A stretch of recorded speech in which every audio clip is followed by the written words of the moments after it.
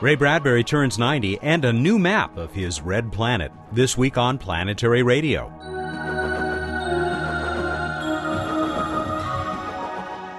Welcome to Public Radio's travel show that takes you to the final frontier.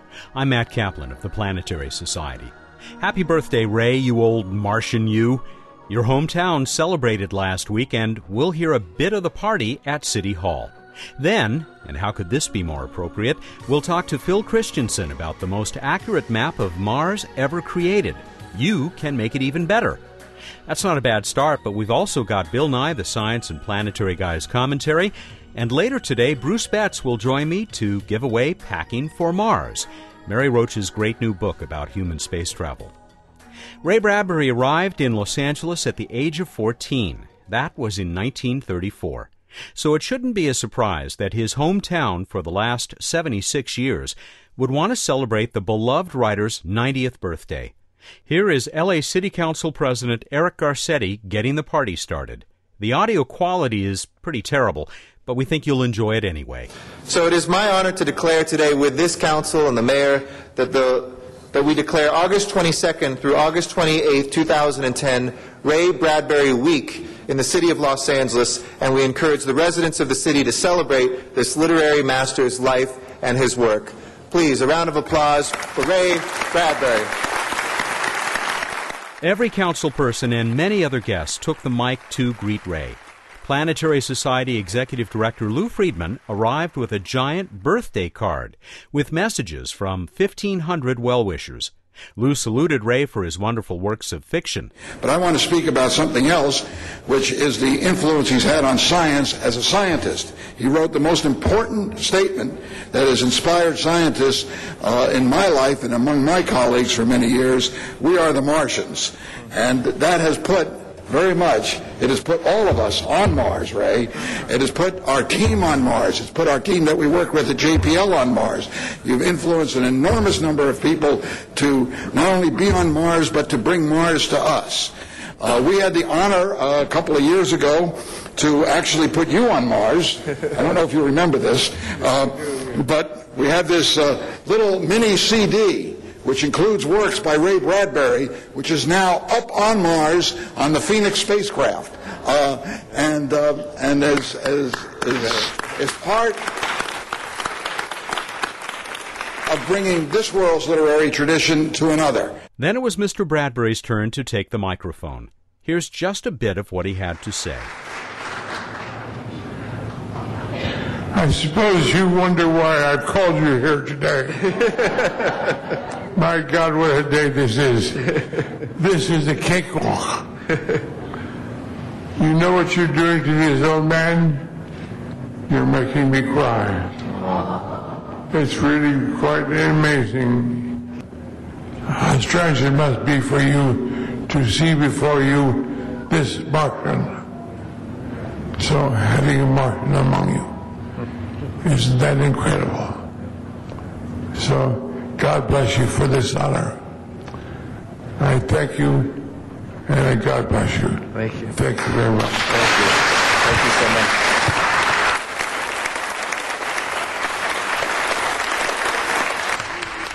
And let's sing him happy birthday. Happy birthday to you. Beloved. Happy birthday to you. Happy birthday, dear Ray. Happy birthday to you.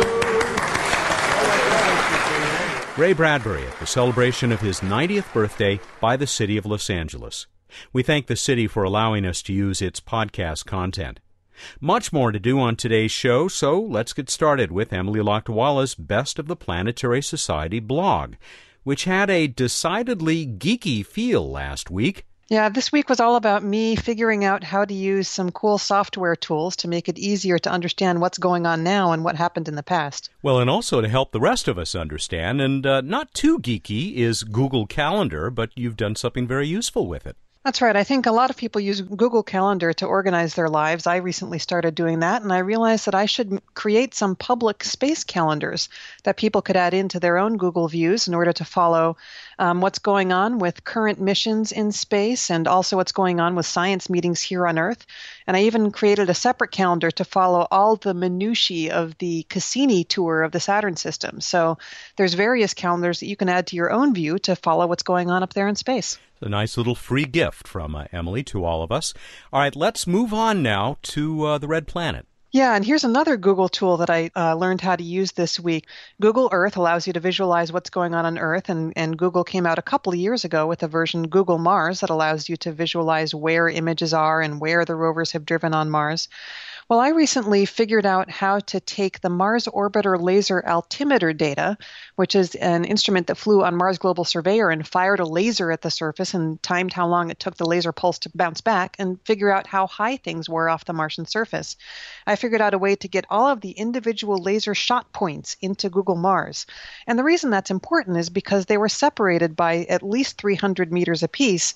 So our measurements of Martian topography is actually at a relatively low resolution compared to the daily traverses of the rovers. And it's interesting to see exactly where we measure the topography along the surface compared to where Opportunity is driving. One interesting thing that I discovered is that the nearest rim of Endeavour Crater, where Opportunity is headed, falls right between two MOLA orbital tracks. So MOLA doesn't even notice the rim of Endeavour Crater, at least not its western rim. You do provide enough information for other people to try and follow in your footsteps across Mars. Even if you don't do that, folks, it makes for some very interesting reading and some beautiful images. And how about those hills rimming the crater Endeavour? Yeah, and here, once again, it's an example of how I'm trying to help inform people on how they can actually dig into the original science data and visualize it for themselves. The rovers have to deliver all of their science data to the Planetary Data System within 6 months of its acquisition, and it's been about exactly 6 months since Opportunity first sighted those hills on the rim of Endeavour. So I went in, I got the original science data, and I made what I think is, if I do say so myself, a very pretty panorama showing the first view of those distant hills. It's quite beautiful. Emily, as always, thanks very much. You're welcome, Matt. My favorite planetary geek and the science and technology coordinator for the Planetary Society, also a contributing editor to Sky and Telescope magazine. That is Emily Lakdawalla. And in a moment, Phil Christensen, another guy who studies Mars and uses MOLA data. He'll be with us right after we hear from Bill. Hey, Bill Nye, the planetary guy here, soon to be executive director of the Planetary Society. And this week, the exciting news in space happened here in the Earth's atmosphere, right on the heels of the successful launch of Falcon 9, a commercial rocket to take things and maybe people into Earth orbit.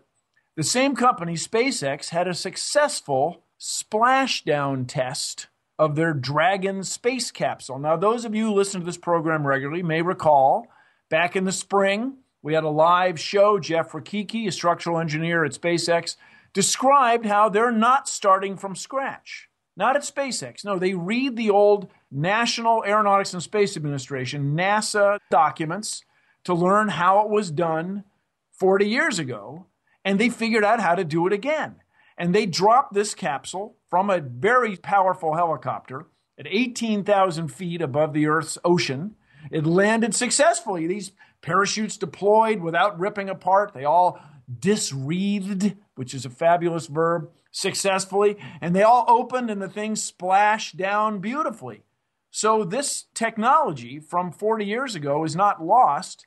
It's being recaptured by the commercial space sector of the future space economy. This is exciting. This is very cool. And by the way, there's proposals to give tax breaks to people that get into commercial space exploration. And this will then unburden the many space agencies around the world of having to ferry stuff into low Earth orbit. We can have commercial space ventures do that. Then we can go on to explore new and exciting places in deep space. So, more advancements in space here in the Earth's atmosphere. I gotta fly, Bill Nye, the planetary guy. Next up, the best map ever of Mars with Phil Christensen. That's just a minute away when Planetary Radio continues. I'm Sally Ride. After becoming the first American woman in space, I dedicated myself to supporting space exploration and the education and inspiration of our youth. That's why I formed Sally Ride Science, and that's why I support the Planetary Society. The Society works with space agencies around the world and gets people directly involved with real space missions. It takes a lot to create exciting projects like the first solar sail, informative publications like an award-winning magazine, and many other outreach efforts like this radio show. Help make space exploration and inspiration happen. Here's how you can join us. You can learn more about the Planetary Society at our website, planetary.org/radio, or by calling 1-800-9-WORLDS. Planetary Radio listeners who aren't yet members can join and receive a Planetary Radio t-shirt. Members receive the internationally acclaimed Planetary Report magazine. That's planetary.org/radio. The Planetary Society, exploring new worlds. Welcome back to Planetary Radio. I'm Matt Kaplan. Phil Christensen has joined us on the show several times. He directs the Mars Spaceflight Facility at Arizona State University in Tempe. He usually has exciting news for us about the THEMIS instrument. That's the Thermal Emission Imaging System on the Mars Odyssey orbiter. THEMIS and Odyssey have now been circling Ray Bradbury's planet for almost 9 years. The pioneering device has revealed many of the planet's secrets, and in the process has also snapped tens of thousands of infrared pictures of the Martian surface. Those images have now been assembled into one heck of a jigsaw puzzle that you can explore and even improve. Phil is the THEMIS principal investigator. He talked to me a few days ago from his ASU office. Phil, it has been a little over a year since we last talked, and that was about Google Maps. Now this new, amazing map seems like you're in the Mars cartography business. You're right, and that's where we've headed, and that's the beauty of having a camera that's been able to image the entire surface of Mars. And whether we wanted to or not, that's put us in the cartography business because it's like, wow, we've got to turn all these 100,000 images into a map. Well, people have to take a look at this map because when I got the press release a month ago, I did, and at first glance, zoomed all the way out, I thought, what is this? And then I zoomed in. And I zoomed in, and I zoomed in, and I zoomed in, and it is really awesome. The link, the URL to get to it, at least at the Arizona State site, is a little convoluted, but we will definitely provide that at planetary.org. Just click the radio link up in the top corner. Before we get to that, remind anybody who maybe wasn't listening a little over a year ago what THEMIS is. THEMIS is two cameras in one. It's an infrared camera, which is the first of its kind, and that's actually the imagery that we use to make this map. There's also a visible camera associated with it, and we're chugging along trying to image all of Mars at the higher resolution viz data, but we haven't covered the whole planet yet. The great thing about the infrared, in the daytime, the infrared images look very much like a normal image that you would see. The sunlit side of craters, for example, are hot, and therefore they look bright, and the shadowed sides are cold, and therefore they're dark. So to your eye, it looks very much like a typical image of Mars. We also have nighttime temperature data that we have another map for, and those give us a lot of information about the rocks and how many rocks are present. But it's the daytime, just explore, look at Mars, zoom in, zoom out, scroll around. That's what we've put together, and we've put it together from these daytime temperature maps. Something like 21,000 images? Yes, and that was the challenge. The thing to me that's fantastic about this map is it lets you, as you said, look at the entire planet at once, which in this particular map doesn't look very impressive, but you can zoom in to where you can see things. The pixel size is 100 meters. So literally, you can see regions the size of the western United States or zoom in to see features the size of a football field. That flexibility is what really makes this map pretty special.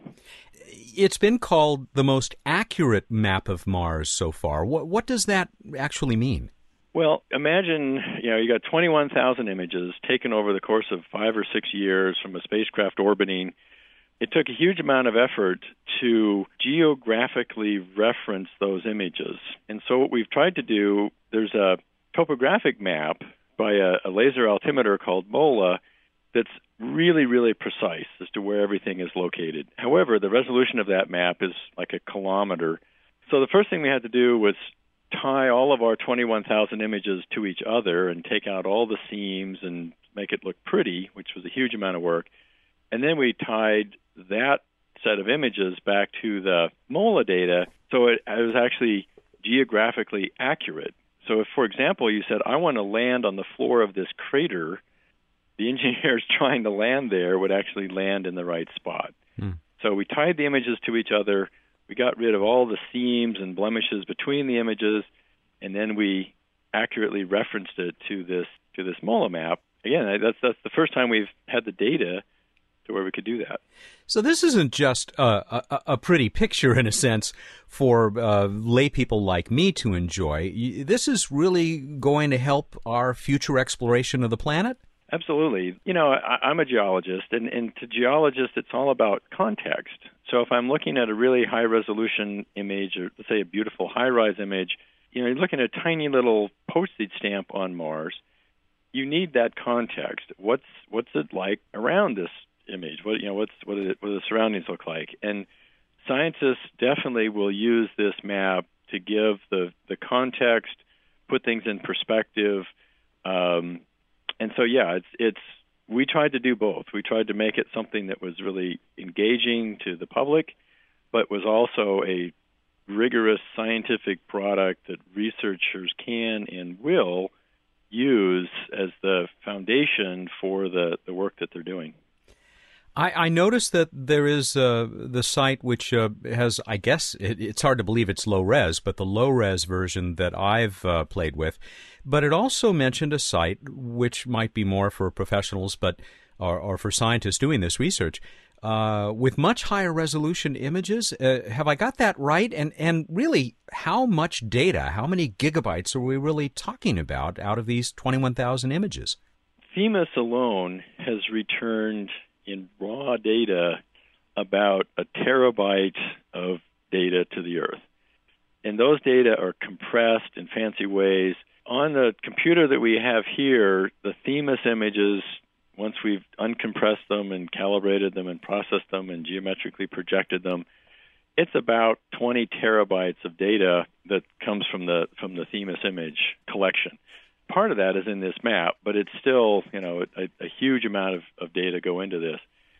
What we've been trying to do is, I love Themis. We built it. We run it. It's our baby.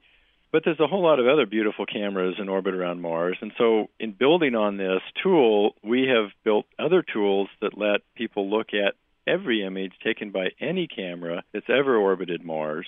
And in some of those images, you've got resolutions, where the pixels are 30 centimeters. I mean, it's insane. And so this marriage, as you said, with our data, you can zoom in and zoom in and zoom in. And then using these other images, you can keep right on zooming to where you can see things, you could see a car sitting on the surface of Mars. And that's something we've really tried hard to do, is to let scientists, interested people, anyone who wants, look at all of these images.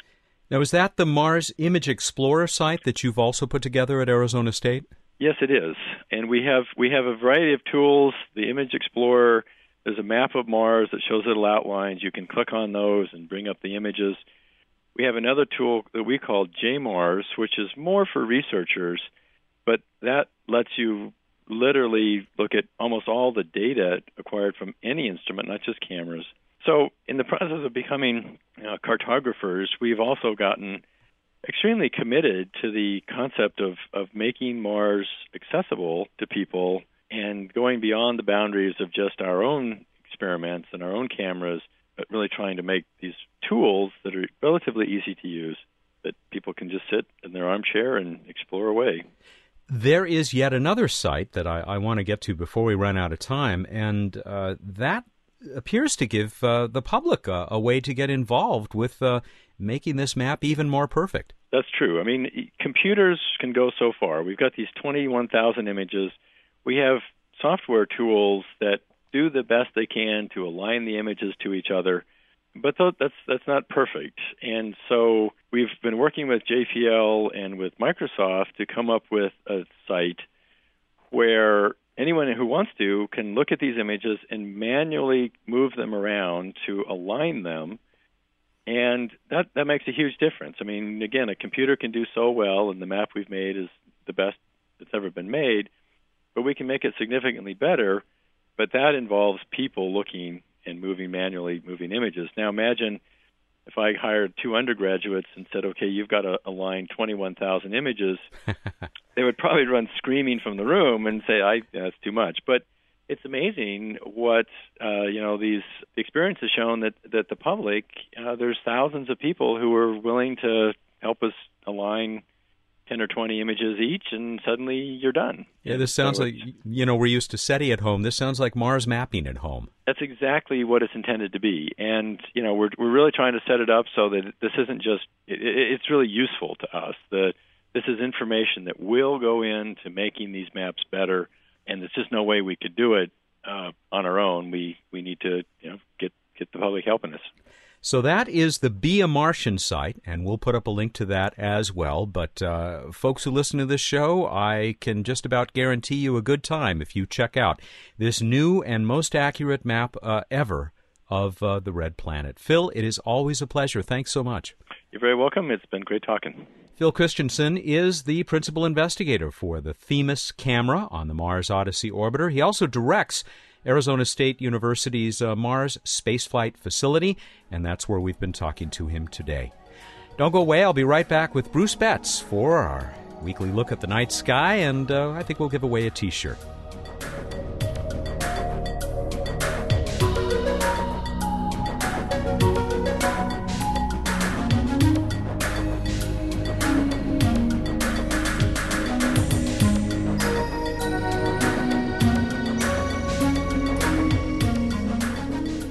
Time for What's Up?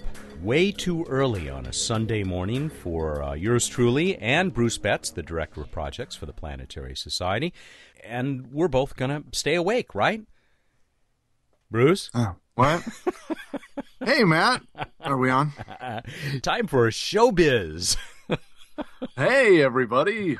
Let's talk about the night sky, shall we? Things that you should look at. Among them are planets.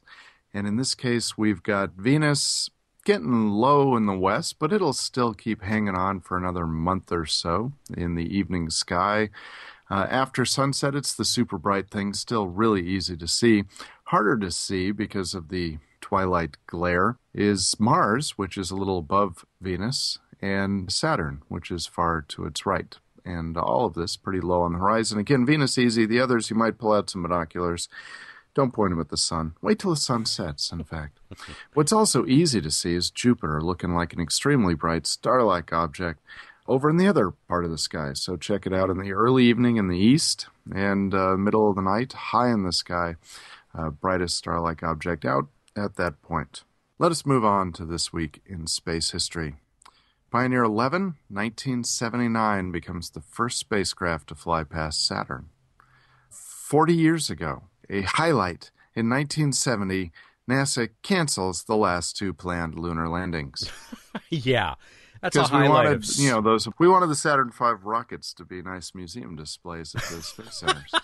Far more important than continuing the first ever exploration of a body other than our own planet. Yeah, I get that. Thank you. Back to the positives. No, wait, I have to insult Richard Nixon first. Thank you so much, Dick.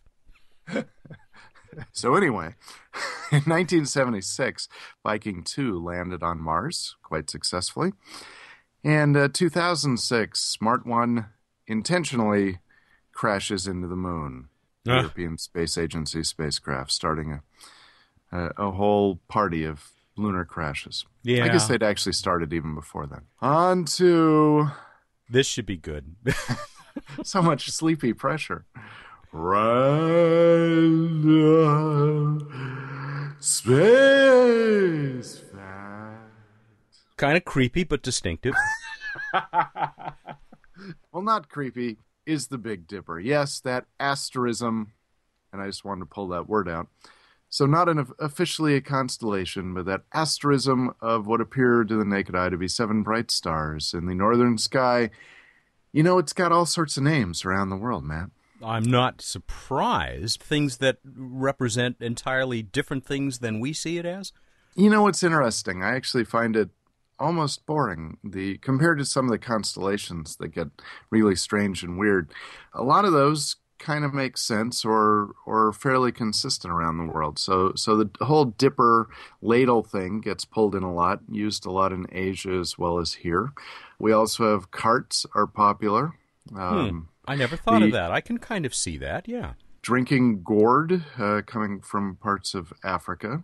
Great Britain alone has a number of things, and they like the plow, occasionally pull out the saucepan, and my personal favorite, which apparently is less common, the butcher's cleaver. Ooh, yeah. The Dutch going with Big Bear, of course, nicely tied to Ursa Major, the official constellation it's part of.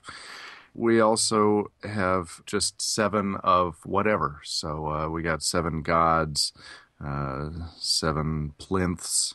Okay, no, I made that one up. It's very important in Taoist astrology. Taoist, sometimes not Dallas astrology, because I know it's big in Dallas, bigger than Houston, but Taoist astrology. Somewhere in there's a Texas big things joke. I'm just going to leave it to the listener. All right, let us move on to the trivia contest. And we asked you, speaking of naming, where did Lutetia, the asteroid that Rosetta successfully flew by and encountered, got cool data for recently, where did it get its name? How'd we do, Matt?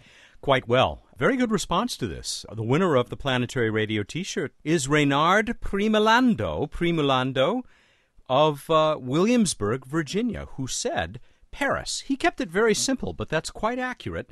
I'm going to go to our friend with the European Space Agency, Uwe Voigt, who happens to be the head of the Flight Dynamics Division there and is a regular listener. He said the name Lutetia, Latin name of ancient Paris, was given since the asteroid was discovered by Hermann Meyer Salomon Goldschmidt, who was standing on his balcony on November 15th, 1852, when he discovered this and named it in honor of the city that he happened to be standing in at that moment. So this is what the Romans used to call Paris. But our winner, as I said, Reynard Primulando, and we're going to get a shirt out to him. And you know what? I didn't tell you we got a special prize for next time around. Yay! What is it, Matt? A copy of Packing for Mars. It's actually a pre-publication copy, paperback, that terrific book that we talked to Mary Roach about a couple of weeks ago. We're going to send that out to whoever answers this one and gets picked by random.org. That's really cool. I'm in kind of a constellations mood these days. So, of the official 88 constellations, which one is the smallest? Go to planetary.org/radio, find out how to enter. Interesting question. You have until the 6th, September 6th, at 2 p.m. Pacific time, to answer that interesting question.